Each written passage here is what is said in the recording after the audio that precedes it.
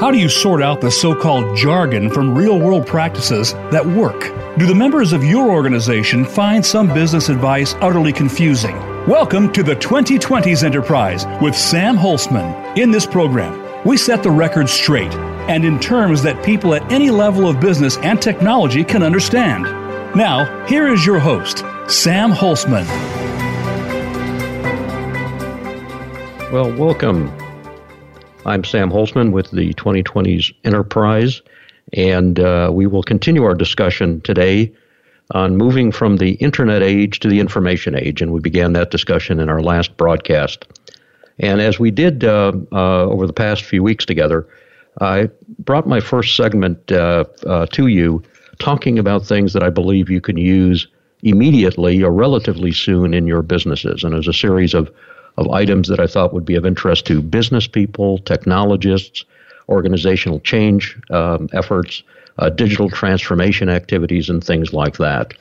So we'll begin this particular episode also the same way, bringing you some of the latest ideas and techniques and some things that may be head-scratchers to you in the world of business transformation, business activities, again, cutting through the hype that seems to be out there on the Internet and other places that are there. And one of the first things I want to mention, of course, is something that is on the top of mind in most organizations, which is cybersecurity. And boy, I'll tell you, the last few months especially, head scratchers. And of course, I'm sure you have been following some of the activities in Washington, D.C. regarding the president and some of the reports and things like that, and all the hacking and things that are going on, and all the allegations and confusion that's there. This particular article is titled Cybersecurity Reality, Snooze and You Lose.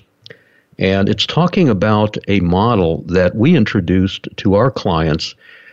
We checked before we got on the air, did some research work before this broadcast, about 23 years ago. And it's now referred to as the Zero Trust Model. And what this is, very simply, is unlike traditional models that talk about password protection and two-factor authentication and all these fingerprint activities that get into essentially your environment, essentially that's there. This goes much deeper than that and frankly is a lot simpler. And what we mean by that is the traditional models are sort of like a perimeter defense. You put a fence around your house or your garage or your organization, whether it's virtual or real. And once you get inside the fence, some of the guards are let down, in other words. And yes, you can have different security aspects on doors and things like that, but it's referred to as perimeter defenses. What we need is actually, in the Zero Trust model, much deeper than that. And this particular model talks about application sensitivities. In other words, we only allow certain individuals to have access to the applications. The model that we've recommended to our clients goes one deeper than that, and that is actually looking at the processes that an individual can undertake or understand or even see, and the associated data involved in that. And that is not that difficult to do when you actually architect the environment with security as an enablement activity rather than an afterthought. So that's something that you're going to be hearing about quite a bit, is this concept of, and it may have different names, Zero Trust Model, to bring essentially more granularity to what people are using on the Internet today.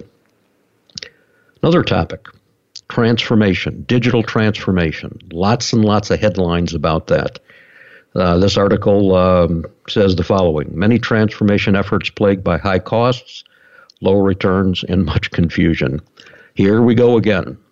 The phrase that we always use is all you got to do is, and you'll hear that a lot when it comes to the new things that are out there. All you got to do is X, Y, Z, and you don't have to work and think again in your life, and everything will be wonderful.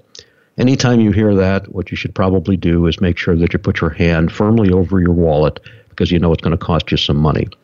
This particular article says 42% of C-level executives say they do not know where to start when developing their transformation strategy. Well, why don't we start off with defining what digital transformation is to your organization and defining the goals that you're trying to achieve. And goals are not improve productivity, reduce cost, value, or employees, those types of things. Those are platitudes. We have to make sure we understand measurable objectives from this activity as all the activities we're doing in our enterprise. And organizations have been wasting significant resources that have been poorly planned. That's the key word, plan. Plan. You have to have a blueprint, an architecture, whatever you like to call it, and that has to be measurable, accountable. You have to have dates and times where you see progress, not possibly end results, but are we moving toward an objective? If you think about a house, you can see progress there. You dig a hole in the ground, you pour some cement in for the basement, you build the first floor, you build the second floor, those are shells, and you can see progress going on that's measurable. Well, the same thing we can do with essentially transformation efforts. There has to be benchmarks out there so you know that you're going in the right direction, and of course you can make mid-course corrections if you see some anomalies going on. 41% of the senior executives think their business transformation efforts have been a waste of time. Well, that's a big number. That's a big number. 37%, additional 30% have spent more than $500,000, and that is the low end of what we're hearing. We have some numbers that approaching $15 to $25 million per an effort that have been contracted over a 12-month period, and no one has talked about returns that are there. So, again, we have a term that has a lot of hype associated with it, lots of activities going on, but not much progress and not much activity. And I think it's because very, very loosely defined once again. This article is fascinating to me. Student used a USB killer device, in other words, a plug-in memory device, to destroy a college computers. And this was a small college. A former student at the College of St. Rose in Albany, New York, has pled guilty to charges that he destroyed tens of thousands of dollars worth of campus computers using a USB device designed to instantly overwhelm and fry the internal circuitry. Such devices can easily and freely be purchased online and can overload the surge protection in many PCs that are there. So this is a situation where we didn't think about these things ahead of time, and now we see the unintended consequences. And if somebody can completely destroy a computer using that, you can think about the other damage something like that can be done. One of my newest favorite articles is the Chief Digital Officer role is already heading toward extinction. The CDO. All you got to do is hire a CDO and you'll never have to work and think again in your life.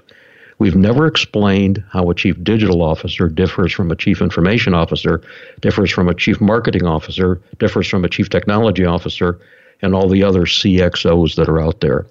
And so again, we read an article somewhere and we say, boy, this is it. All you got to do is this, and you'll never have to work and think again in your life, and everything will be wonderful because everybody else is doing it. And then we look at it and say, well, what does it actually mean? And the article goes on and says, as e-commerce eats up a growing share of retail, streaming takes over entertainment, and social media exerts its hold on pretty much everything, the chief digital officer once seemed a critical position in any company that wanted to remain relevant. Well, last year, 2018, 54 companies in the United States created a CDO. You may say, well, that's because everybody else has them. Well, according to these statistics, 124 were created in 2017 and 160 in 2016. Now, of course, this is one article. I'm quoting from an article that was written, earlier this month. Maybe it's accurate, maybe it's not. But just think about the hundreds of thousands of organizations out there. And now you can see one of the purposes of this particular program you're listening to. Sort out the hype from reality. It's easy to write an article on the internet. It's easy to get people convinced. It's actually easy to write a marketing brochure. But when we get down to it, we start seeing that perhaps there's not much there. Leaders now believe that putting a single person in charge of digital transformation may not be the best approach. Duh, as Homer Simpson sometimes says, because it's an intrinsic strategy priority across the whole business. And it's because this concept of agility. And a broadcast coming up, we're going to be talking about the concept of agility. Agility has very little to do with handcrafting computer systems quickly. It has to do with the environment being able to react to change. It is about change, about continuous change. And the environment has to recognize that change is continuous. And that's how essentially an organization will become reality. I'm going to read this one paragraph here and not make any comments until the end. UK to enforce, the United Kingdom to enforce new age checks for porn. When the controversial age verification law announced this past week takes effect July 15th, porn producers and free video hosting sites such as Pornhub will be required to enforce strict checks to ensure users are not under 18. To access adult content, consumers will need to submit credit card or passport information or obtain an age verification pass from a local store. Websites that fail to comply with the world's first law could be completely blocked from Britain. Is there a downside? Privacy activists are up in arms over the possibility of a government-owned database of porn users, noting data leaks could be disastrous. Give me a break. This is the only data breach we're worried about, as you'll see from some of the other articles that we're seeing out there. I think this one's going to be kind of fun to watch how all this evolves. Of course, I don't know what our audience age profile is, but I perhaps can suggest that at least a few of you out there, possibly in your high school or even college days probably, may have had an identity, piece of identity card, a license or some identity identification that perhaps wasn't 100% accurate as to how old you were.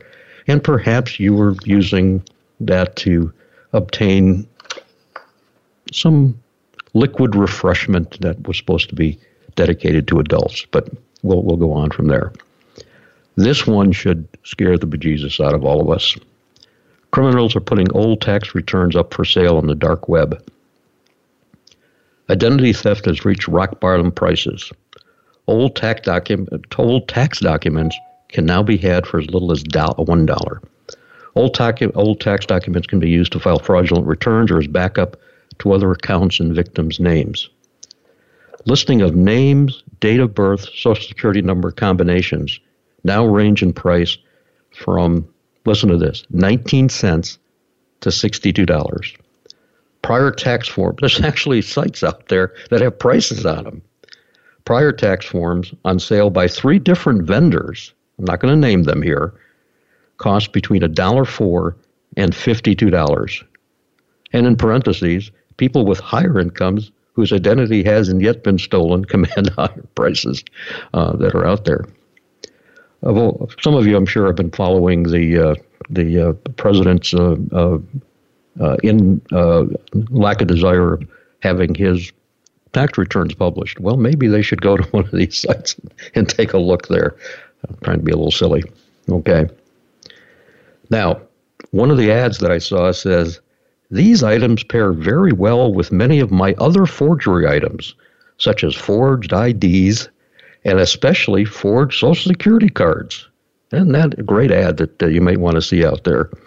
For as little as 19 cents for your ID and $1 for your last tax returns, I can own you indefinitely until you have to go through the nightmare process of getting your Social Security number changed. How's that for a real nice situation for all of us that are out there? Now, there's an article, the gentleman that wrote the article ends this and says, his name is Tom Kellerman, everyone who isn't about to move or buy a car should freeze their credit. A credit freeze would prevent most unauthorized activities and is a straightforward process. And he ends part of his discussion with the following. All you have to do is call a credit bureau and put your Social Security number on over the phone. And I would recommend doing this on the phone rather than on the internet that's out there. Oh boy. Oh boy. This one is very aggravating. Facebook collected millions of email contacts without consent. In early April, Facebook came under fire for asking some users for their email password when signing up for a social network. Now it turns out Facebook is uploading this email contacts of users without consent since 2016. 2016. Facebook admitted that it unintentionally uploaded this information. This is hard for me to believe. If some of you remember what happened, unfortunately, in the emission scandal at Volkswagen, we have to remember these are large organizations which have budgets, which have people doing actual work. Someone had to write the code. Somebody had to embed the code. Somebody had to make the computer system collect this stuff. It doesn't happen magically. There has to be a deliberate set of actions that we're talking about here. And that's, again, what we should be looking at. What is that situation, and how come we actually, see these types of things? And what, of course, can we do about it? And that's what we have to, consider as we're looking at this. So whether we think it's unintentional or not, it's been going on for some time. And this particular article essentially will give us some insight into that area that's there. The IRS releases a modernization plan. And this is something that we've seen for some time. And basically, we have a situation where the IRS is trying to, as they say, tweak or retire at least 20 systems. 20 systems. And in a future broadcast, we'll talk about how we would recommend they do that. And it has to do with the concepts we call data warehouse, data distribution centers, process warehouse, process distribution centers, and then essentially an architecture to make all of this happen together. And that's what we believe is the fundamental activities we need to actually do a modernization plan. So with that, we'll take a short break, and we'll return in just a couple of minutes, and we'll get into essentially looking at the internet age to the information age movement that all of you are going to face. Thanks for listening. We'll see you back here just in a few minutes.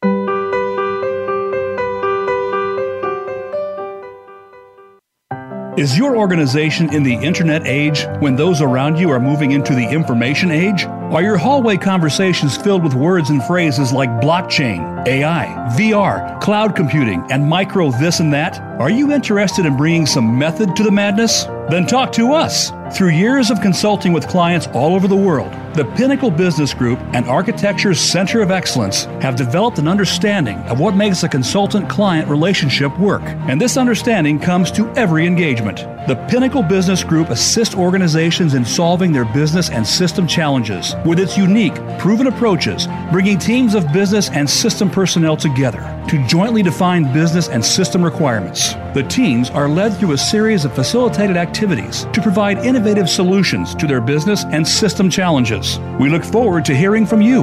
Visit pinnaclebusinessgroup.com.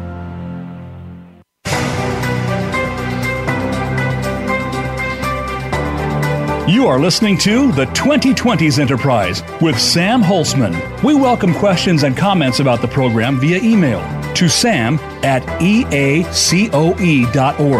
That's sam@eacoe.org.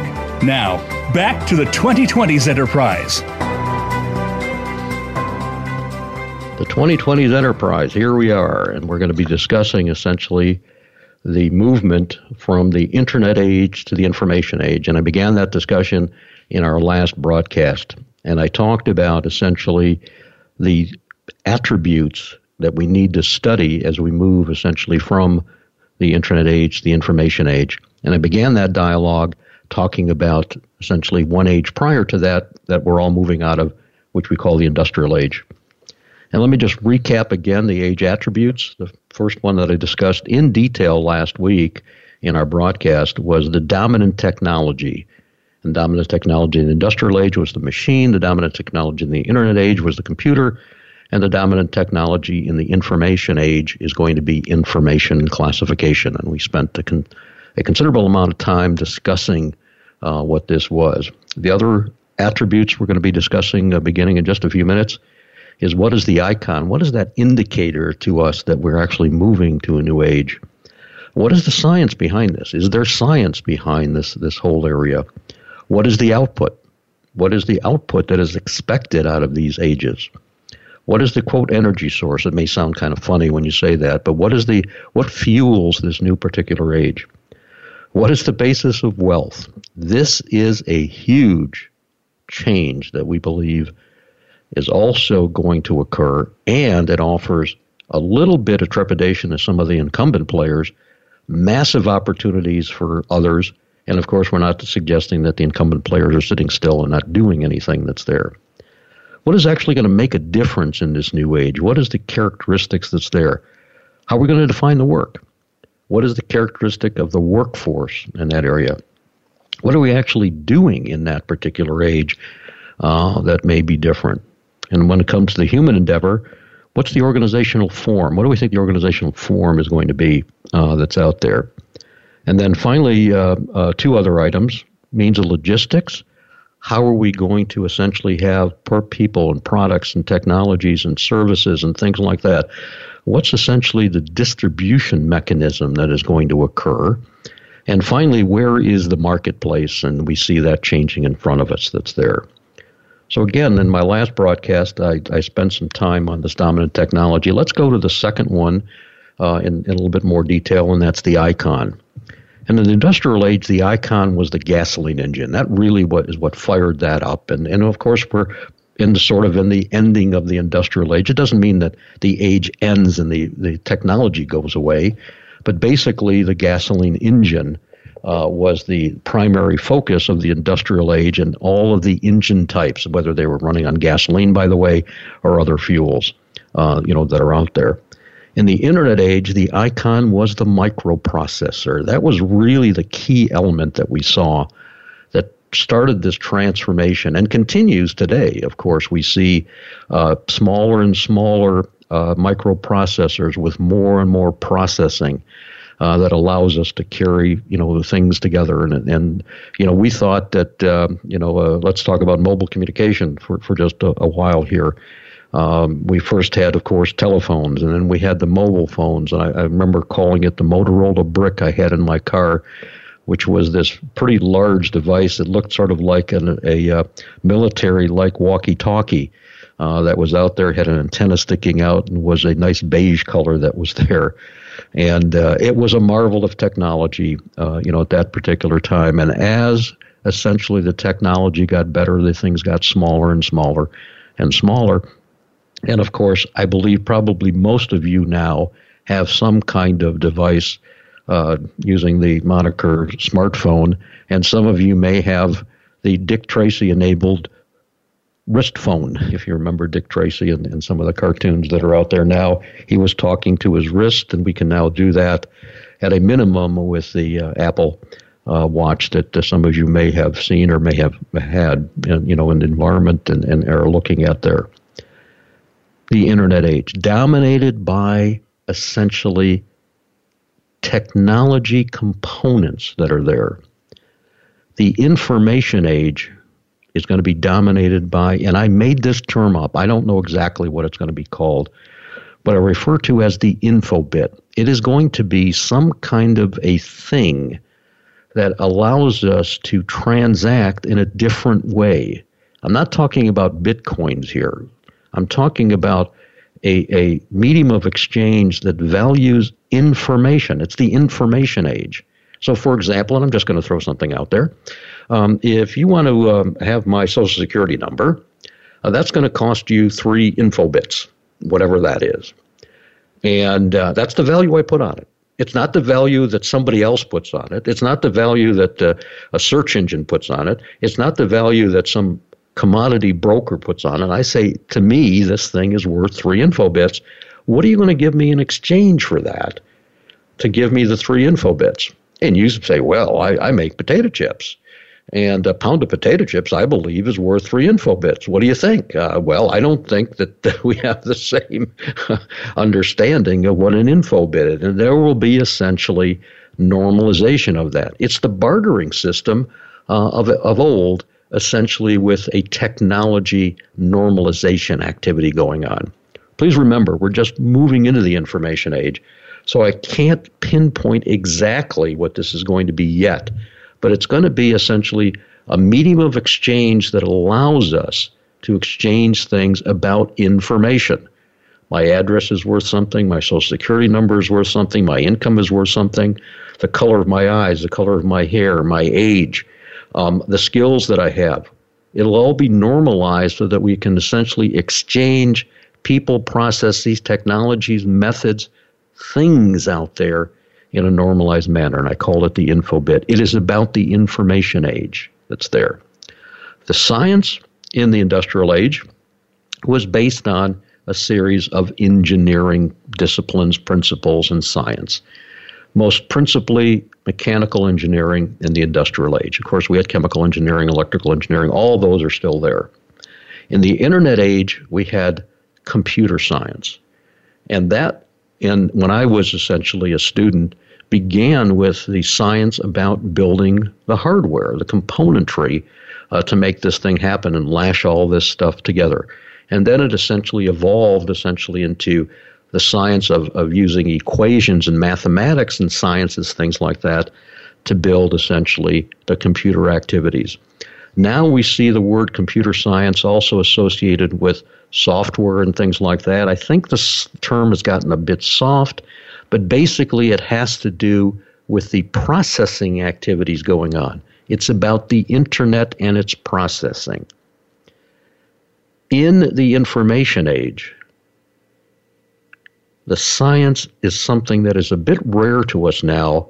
It's what I refer to as ontological science. It's the science of classification. And we'll get into this a little bit more, not only in this particular episode, but in others. This is going to be the key to the information age and true search engines that allow us to unbiased and without question be able to find things based on a classification of things. So if I want to look for roofs and different kinds of roofs, I could go to essentially a library in the olden days and find lots of things about roofs by looking essentially at a certain location in the library based on the Dewey Decimal System. Well, it wasn't based on popularity. It wasn't based on any type of artificial activity like linking or popularity, or as it's called in a lot of the popularity engines that we see out there, backlinking. How many people like that site? And we all know about the false information that we have there. It has to do with classification of content. And the science behind that is ontological science. The ability to classify things without regard to bias. It's purely a classification system of understanding. And we are surrounded by these things, except in the relatively new area of technology and the search engines that are so-called on the internet today. I like to call them, and I do sound biased, and I'm saying that up front, popularity contest engines, not search engines that are out there. And I must say, for full disclosure, yes, we use Google. Yes, we pay Google lots of money every month for making sure that we are relevant in the marketplace on Google searches. Yes, we have organizations that assist us in search engine optimization and pay-per-click optimization, and that's the game we have to play. It's sort of like the physical yellow pages of the olden days that required essentially understanding of the science behind that. But that's not the basis of true information classification. And that has to do with ontological science, building essentially a classification system without regard to bias or without regard to popularity. It's pure knowledge. Growing field, big time. The output in the industrial age was mass consumer goods.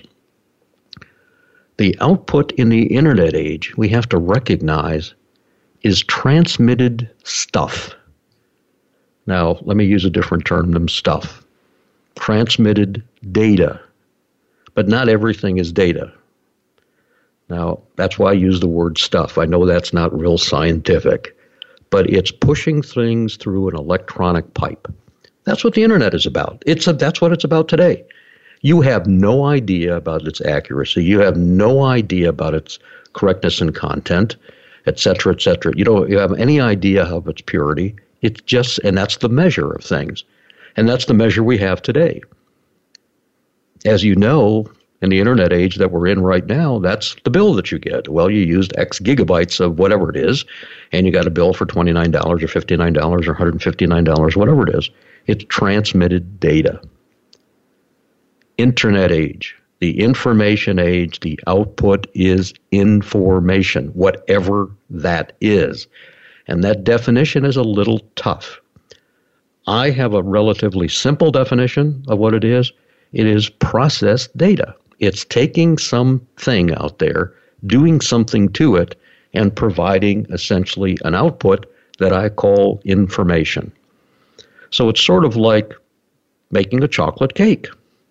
We have a series of data elements, ingredients, chocolate, eggs, water, flour, and we have a methodology, a recipe that we use to essentially combine all that stuff together in a certain format, and the output is a cake. And that's the same thing in the information age. We'll be using data that is processed to essentially produce information that hopefully people will find to be valuable. So it's not pumping things through a wire or through an internet channel that is the measure that we're looking at. It's what are we doing with that and what value does it provide? And that concept is information that is there. The energy source. Fossil fuels and its derivatives in the industrial age. And we all, I'm sure, have read various things about that lately, and it's good and bad and different and things like that. And I'm not here to talk about the politics behind that stuff. The energy source in the internet age was electrons, the movement essentially of electrons that held essentially this stuff, that was out there. The energy source in the information age is truly a paradigm shift.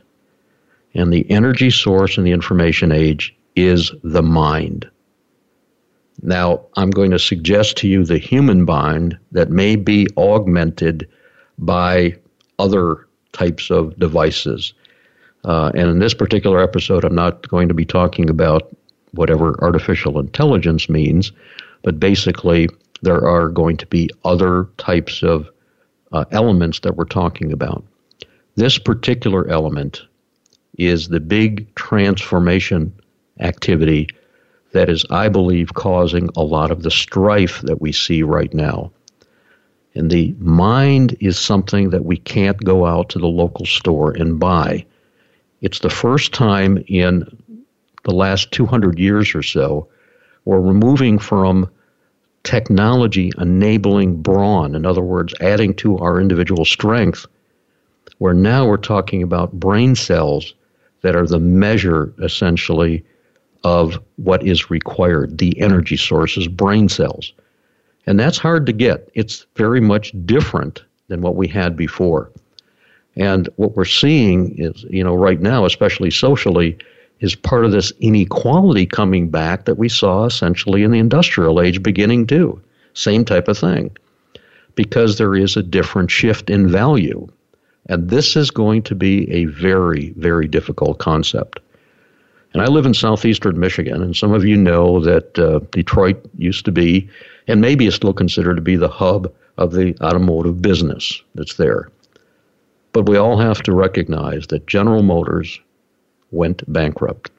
We also have to recognize that the city of Detroit went bankrupt. Now, both are going through revitalization. But why did that occur? It had to do with the inability of General Motors and the inability of the city of Detroit to address the change that was going on. And the change was fundamental from the industrial age to the internet age and the information age. And we're seeing that same situation in the workforce in some organizations. So in the internet age, when you're looking at technology people, you're looking at people that could program. And of course, programming is a handcrafting activity.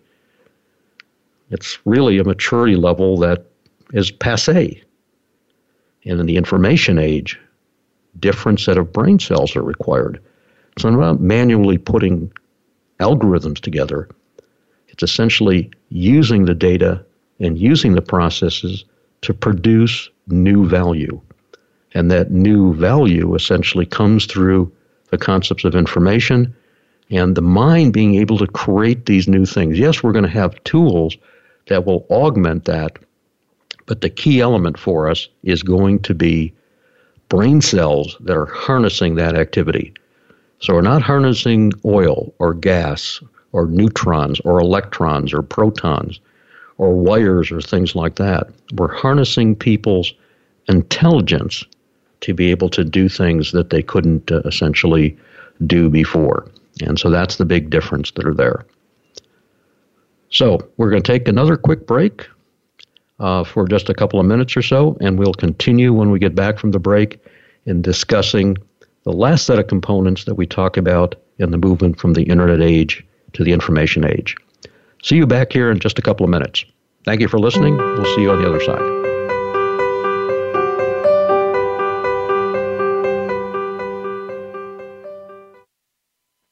Is your organization in the internet age when those around you are moving into the information age? Are your hallway conversations filled with words and phrases like blockchain, AI, VR, cloud computing, and micro this and that? Are you interested in bringing some method to the madness? Then talk to us. Through years of consulting with clients all over the world, the Pinnacle Business Group and Architecture's Center of Excellence have developed an understanding of what makes a consultant-client relationship work. And this understanding comes to every engagement. The Pinnacle Business Group assists organizations in solving their business and system challenges with its unique, proven approaches, bringing teams of business and system personnel together to jointly define business and system requirements. The teams are led through a series of facilitated activities to provide innovative solutions to their business and system challenges. We look forward to hearing from you. Visit pinnaclebusinessgroup.com.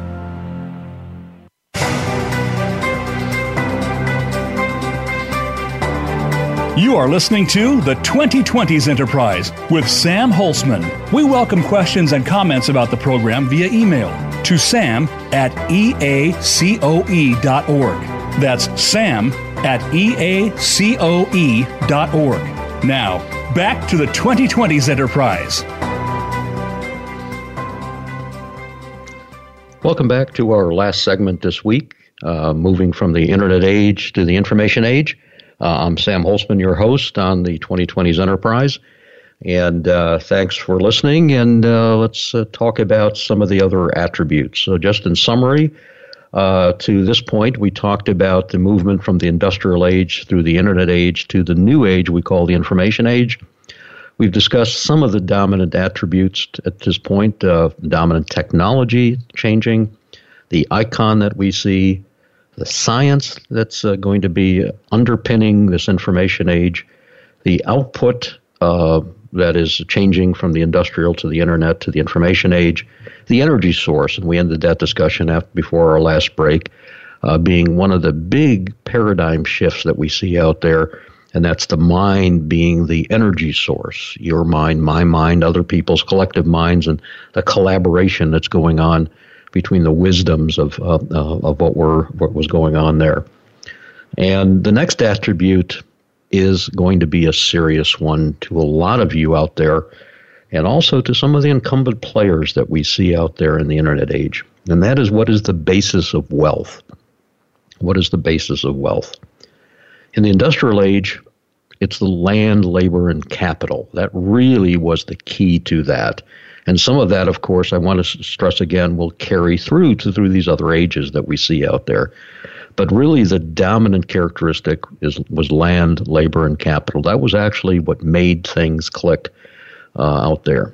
In the internet age, this may sound a little funny that we're into right now, but it was and still is the distribution system. The distribution system. How does stuff get to you? Again, using that word stuff. And it's essentially the pipeline. And the equivalency is, oil is distributed through pipes. In the internet age, it's distributed through wires. And who owns those wires? And who owns that distribution system? And who owns the indexing processes? Well, it's the AT&Ts, it's the Verizons, it's the internet service providers, it's the Googles, it's the Facebook, it's Wikipedia, it's all these sources, the collectors and distributors, the collectors and distributors, and the collectors and the distributors. And I can go on. But they own nothing as far as information. In general, I want to be very careful here. And we're seeing that movement, as I'll discuss in just a moment. But the internet age, the distribution system, and the ownership, or essentially the management of that, was the key. That's who made the rules. And we're seeing, of course, some of that backlash going on because some of those rules are a little impure in some people's hearts, and they're not following directly. And we all know, unfortunately, that it seems like all you have to do out there today, if you essentially are breaching someone's confidentiality or trust, is to stand up and say, I'm sorry, and then everything is forgiven. Well, you know what? That's insane. Because as I mentioned in my previous segment, somebody has to write the code. This stuff is deliberate. I'm not saying breaches are deliberate, but somebody has to write code to put on a program, to put on the internet, to make these things happen. It doesn't happen by magic. There is traceability here. There's not transparency, but there is traceability. There is a way to find out how this happened. But nowadays, as I said, all we have to say is I'm sorry and everything is forgiven. But especially in Europe, they're getting sick and tired of I'm sorry.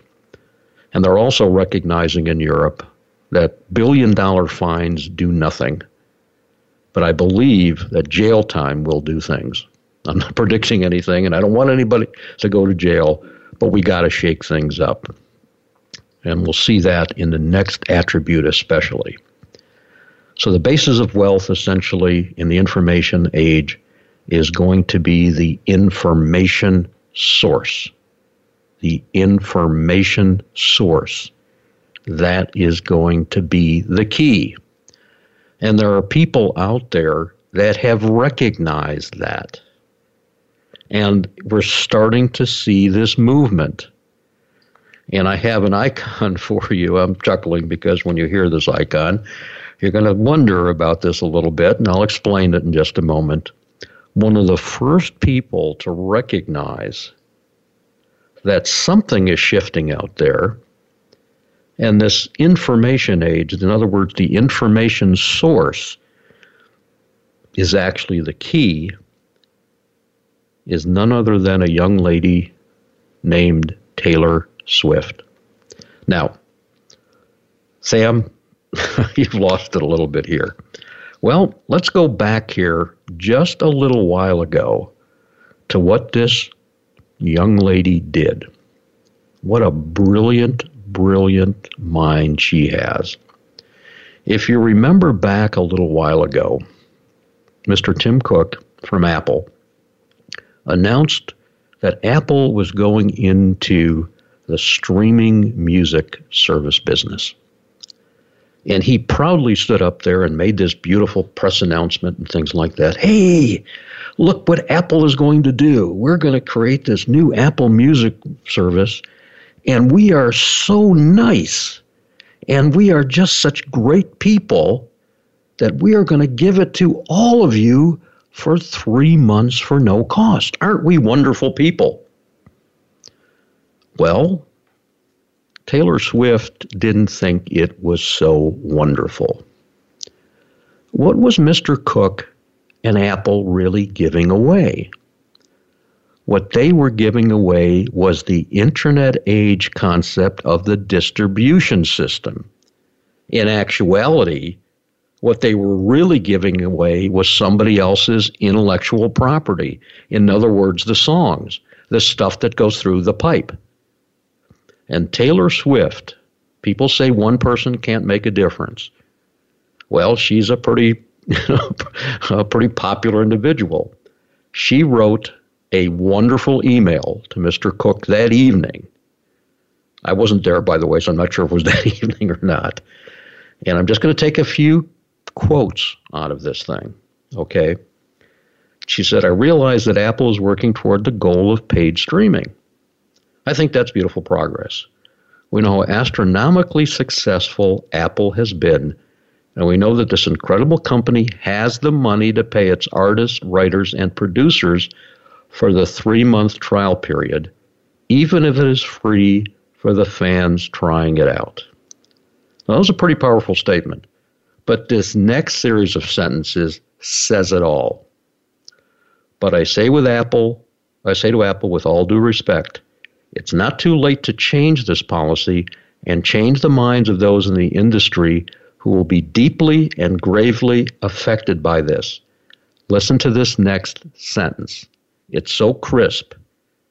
We don't ask you for free iPhones. Please don't ask us to provide you with our music for no compensation. Thank you, Taylor Swift, for recognizing that it's the intellectual property, it's the intangible stuff that we see there that is the value. Without that, there is no streaming. There's a pipe with nothing in it.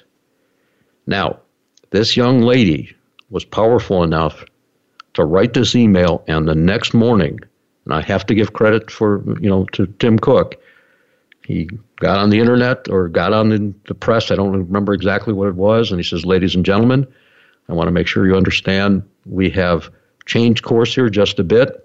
We are going to pay the artists for this trial period, but we're not going to charge the people essentially for the trial that's there. So for you and I, the consumers, not going to be charged, but we are going to essentially make sure that the artists are paid for that 3-month period. Thank you, Taylor Swift. And again, thank you, Tim Cook, for changing the profile of things. But just think about that concept and your information and your data and your social security number and your income and your location and your buying habits and what you had for lunch and what your medical records are and how much you make and what you know and what your family is and all these other things. That's all information. And what are you getting paid for it today, and how is it used, and do you really believe the data belongs to them? No, it belongs to you. Now, maybe Taylor Swift isn't the icon that you're looking for. Well, how about this gentleman, Tim Berners-Lee? Now, who is that guy? Well, he's the co-creator of the internet with Al Gore. I'm just joking. I'm not trying to sound political here at all. Tim Berners-Lee, the inventor of the web, April 4th, 2017. Of course, this is April 2019, a couple of years ago in Wired magazine. Inventor of the web plots a radical overhaul of his creation. He sort of looked in the mirror one day and said, that's spelled HM. And here's what he said in April 4th. A tipping point could be reached where people will realize that data belongs to me. Yes, my friend. That's exactly what Taylor Swift and others have said. You and I are going to start recognizing this, and we're going to start making sure that we have control. Forget dollars for a moment. Forget revenue. We have control. It's our stuff. And I'm sick and tired of hitting the I agree on that website and recognizing that I've just given away the universe. Well, people say, well, is there going to be alternatives? There already are alternatives out there. People are starting to recognize this. For example, search engines. If any of you have used a search engine, it's got a funny name as far as I'm concerned, DuckDuckGo. Okay? It's a search engine that essentially is out there now that has a very different attitude, if I can use that phrase, about property and how things are used. And so you're seeing this shift, and I want to underline that shift by suggesting that underlying all of this, which is a bit subtle that we're trying to bring forward here, is the actual movement from the internet age into the information age. So in closing, we've talked about, over the last couple of episodes, the movement from the industrial age to the internet age to the information age. We've talked about the dominant technology, the icons that are being used, the science behind these various areas, the output that comes out of each one of these different ages, the energy source, and we ended today with the basis of wealth, land, labor, and capital, talked about the distribution system, and the radical shift essentially to the information source being the key in the information age.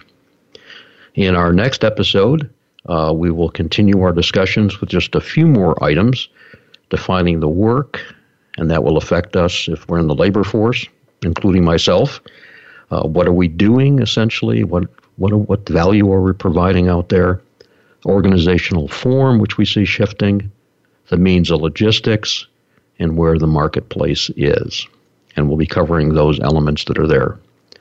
So in closing, thank you again for listening.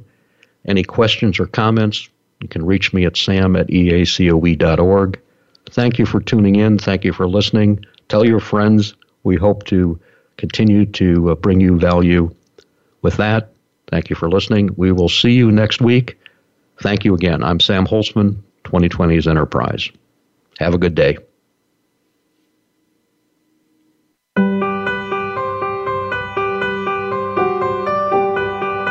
Thank you for tuning in this week to the 2020s Enterprise. Be sure to join your host, Sam Holtzman, again for another edition of our program next Wednesday at noon Pacific Time, 3 p.m. Eastern Time on the Voice America Business Channel. We'll have more topics of discussion then.